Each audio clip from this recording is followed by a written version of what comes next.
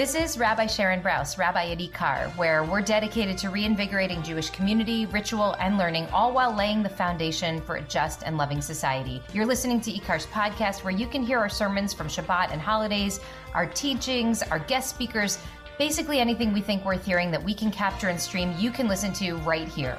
The whole Megillah. I mean, literally the whole Megillah. So thank you so much for being with us. Shabbat Shalom. Today I'm going to talk about one of the classic Jewish numbers. So before we start, yell out some of the classic Jewish numbers for us. 7, 10, 18, 13. Okay, there are a lot of great ones. None of you have called out the classic, which is 42. Anyone? Okay, this silence, yes, Jackie Robinson, that's what my grandfather said yesterday. Yeah, this silence in this room is about the response I've gotten from everyone who I've told that I was going to give a sermon about this number 42. One of the people, a 6-year-old in this room, said, 42? 42 is like math. You're going to do math in your sermon?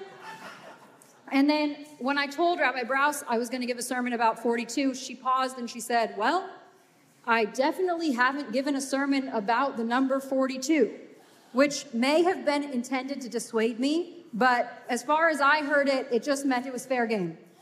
So here we are, 42.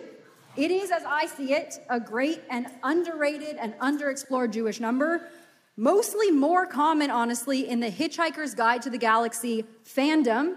Anyone in the room? Great. Wow, a few of you. Okay, I am not, but after this I might be. So what I've learned is that in the Hitchhiker's Guide to the Galaxy fandom, there's a group of people seeking an answer to the ultimate question of life, the universe, and everything from this supercomputer, and the answer in the end is 42. I think it may actually be connected to the Jewish 42 we're going to talk about today, but let's go back. Let's start at the beginning, the very beginning, literally. There are, as we know, many, many names of God. The most well-known of them maybe being Yud-He Vav-He, the 4-letter name of God, the Tetragrammaton, the ultimate appellation for God, the one that we don't really know how to pronounce and cannot throw away if it's written on a piece of paper. The most sacred, the one that we pronounce Adonai. Then there's, of course, Elohim, Hamakom, El Shaddai, Tzur, Adonai Tzvaot. The list goes on and on. And then, according to the Talmud, in Kiddushin, we learn there's also a 12-letter name of God. And then finally, we learn there is a 42-letter name of God. 42 letters. This name, we are told, is a permutation of the first 42 letters of the book of Genesis, beginning with the letter Bet at the beginning of Breshit and ending with Mem. And Mem Bet in the numerological system of Gematria is equal to 42. And so we have this 42-letter name of God at the beginning of the Torah. And in the Jewish mystical world of Kabbalah, there's an idea that God created the world with God's 42-letter name. I know this is a lot to track, but it's going to come together, I promise. So those first 42 letters represent that 42-letter name, this one that God used to create the world. It was there all along, since the very beginning. That is where we began. And as it turns out, this 42 shows up a lot of other Jewish places too. 42 is the number of lines per column in a Torah scroll. In a set of tefillin, both the one that goes on your head and on your arm, on your hand, each have the name of God written in them 21 times, together 42. And then this week, in this final parsha of the book of Numbers, before we head into Deuteronomy, we see the number 42 again. Now, we see it here in a totally different context than the others. As we make our way through this double parsha of Matot Maseh, of laws and rules and guidelines and then journeys, we have every stop the Israelites made on their way from Egypt to the Promised Land. Vayisu mitachat vayachanu b'tarach, vayisu mitarach vayachanu b'mitka, vayisu b'mitka vayachanu b'chashmona. They set out from Tachat and camped in Tarach. They set out from Tarach and camped at Mitka. They set out from Mitka and camped at Chashmonah, and on and on and on. And at the end, when we count up all the stops we have, you may have guessed it by now, there are 42. 42 stops from slavery to freedom. These stops, of course, are really the end of the road for Moses. He has been leading the people from the very beginning, but now he stands on the precipice of his final speech in our Torah, before he dies and never gets to access the promised land. He gets to see it, but he can't access it. And yet, I think there's something God is trying to tell him in this last series of stops on his journey. In order to understand it, we need to go back to that same piece of Talmud in Kiddushin where we first encountered the 42-letter name of God. What we learn about this specific name is that it's very rare. It's almost never used and transmitted only to certain very few people. People who are seen to be elevated and admirable and having many desirable qualities. It might follow then, we would think, that of all the people, Moshe would be one of the people to whom that name was revealed. Of all the people in our tradition, our great, great leader. But in the list of qualities required of people to access that name of God, we learn that maybe Moshe didn't actually access it. The Talmud says, Ein mosrin oto ela lemi, that this name is only revealed to those who are tsanua ve'anav, discreet and humble, ve'omed b'chatzi yamav, at least halfway or midway through their life, ve'eno mishtaker, who are not prone to drunkenness, ve'eno ma'amid al midotav, who are not too rigid and willing to be flexible. These all seem like things that Moshe is or has. Discreet, humble, later in his life, not prone to drunkenness, not too rigid. He did, after all, take a question to God just in last week's Parsha because he realized he didn't know the answer. So it seems like he might receive that name of God. But there's one more quality in that list. Ve'eno koes, slow to anger. Of all the incredible gifts that Moshe has, he is not slow to anger. In fact, we have been reminded over and over again that Moshe will not be entering the promised land because of this fatal flaw. Because when he was leading the people through the desert and they were unhappy and complaining and pushing all of his buttons, and he was told by God to talk to the rock to get water for them, he couldn't keep his cool. He hit the rock instead of talking to it. His anger got the best of him.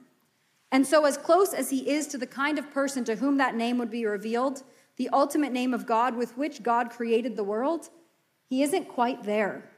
So he cannot access that 42-letter name of God or the promised land. So is that it? Is it really true that this moment, this anger, took everything from him? I don't think so.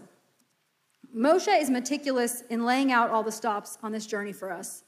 He recounts them all with so much love and detail. This journey, all these stops, these are the most important of his life. The great Hasidic master, the Baal Shem Tov, says that these 42 stops, the ones that the Israelites took from slavery to freedom, these 42 stations play out in the life of every single one of us. From birth to death, we encounter these 42 stops. For Moses, that was literal. These 42 stops led him to the end of his life. It must have been so emotional for him as he stood and recounted everything he had experienced, everything that he had led people through over these many decades, reflecting on all that he had done and also all the ways that he had fallen short, fixated on all the ways he didn't end up where he wanted, so focused on what he lost because of his anger. So human, really, to struggle so much with our shortcomings that we can't see anything else. But maybe even in Moshe's consequences, he got something, even though he also could never access that 42-letter name of God. I think instead, God gave him these 42 stops, these sacred stations from slavery to freedom, his own way of living out connection to that supernal identity of God. He didn't get it in the way he might have imagined, but he got something else.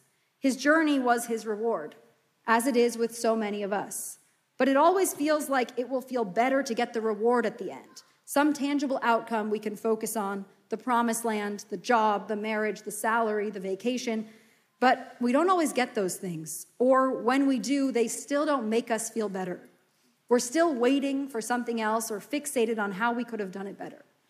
And sometimes it doesn't make sense until after the end, once we can look back and understand it all. In the Talmud, there's a story about Moshe, about what happens to him and his legacy even after his flawed leadership. The story goes, it may be familiar to you, that Moshe went up to meet with God, and God told him about this great scholar who would be born in many generations, who would derive halachot, laws, from even the embellishments and crowns on the letters in the Torah scroll. His name would be Akiva ben Yosef, or as we have come to know him, Rabbi Akiva. Moshe demands that God let Moshe see this person. So immediately Moshe finds himself sitting in the back of Rabbi Akiva's study hall, and he's listening to what they're learning, and he doesn't understand it. He can't follow it. He becomes so discouraged. This scholar is so much greater than Moshe himself had ever been. But then one of Rabbi Akiva's students asks him where he derives this halakha. And he says, it's a halakha transmitted to Moshe from Sinai. It was Moshe's. His journey ended at the end of those 42 stops, but that was not the end of his story. Generations later, and still now, his lessons and halachot and leadership are living on in the minds and mouths of others. Back in Kiddushin, where we first saw the 42-letter name of God, there is one more thing that people who can access that name get. V'nochel shnei olamim, ha'olam hazeh v'ha'olam haba. That person who can access that name of God gets access to two worlds, this world and the world to come. And despite everything, that was the last gift this unknowable name of God gave Moshe. He got access to his world and the world to come. He got to see with his own eyes the impact of his life and his lessons on others many generations later, even though he didn't get to the promised land or God's 42-letter name. He wasn't his worst mistake. It didn't ruin everything. He still got all 42 stops. And that 42-letter name of God still let him see the world to come. It just took some time to see it. And isn't that true for us so much of the time? I hope we can all be so lucky as to get insight into a world far away from this one, in which we too are not held to our worst mistakes, where we're able to see the whole journey in its entirety, where we get to hear our own souls reflected many generations later in the mouths of others. I told you, 42 is a good Jewish number. Shabbat Shalom.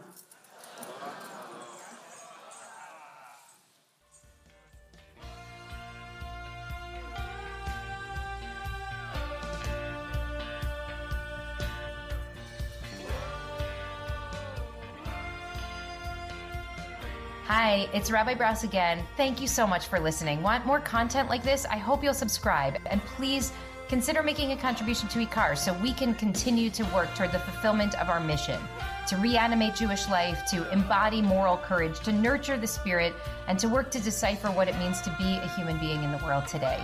Visit our website at ikar.org. That's IKAR.org. And I hope to see you, maybe even in person, sometime soon.